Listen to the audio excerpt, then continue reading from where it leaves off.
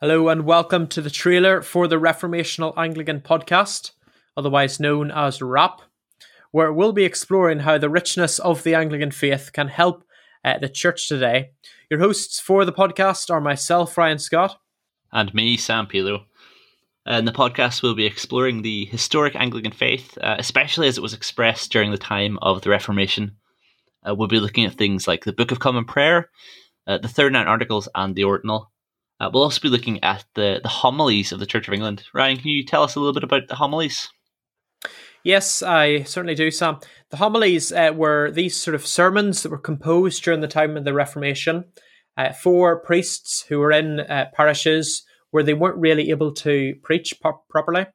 And people like Thomas Cranmer and other people published these homilies in order to express the wonderful, rich Reformation doctrine that was being rediscovered during the time of the Reformation.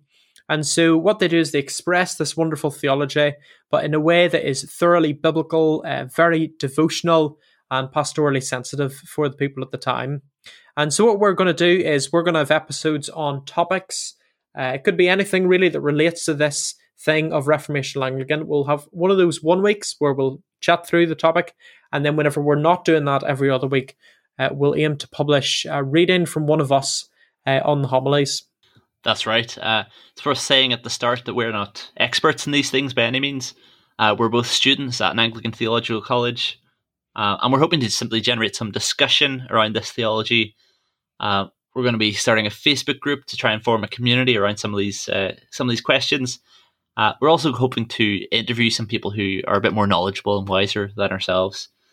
Really, we want to see how this historically aware theology can help to encourage and equip Christians today. Great. So if you're out there and you're interested in exploring Anglican theology a little bit more, then we'd love to hear from you.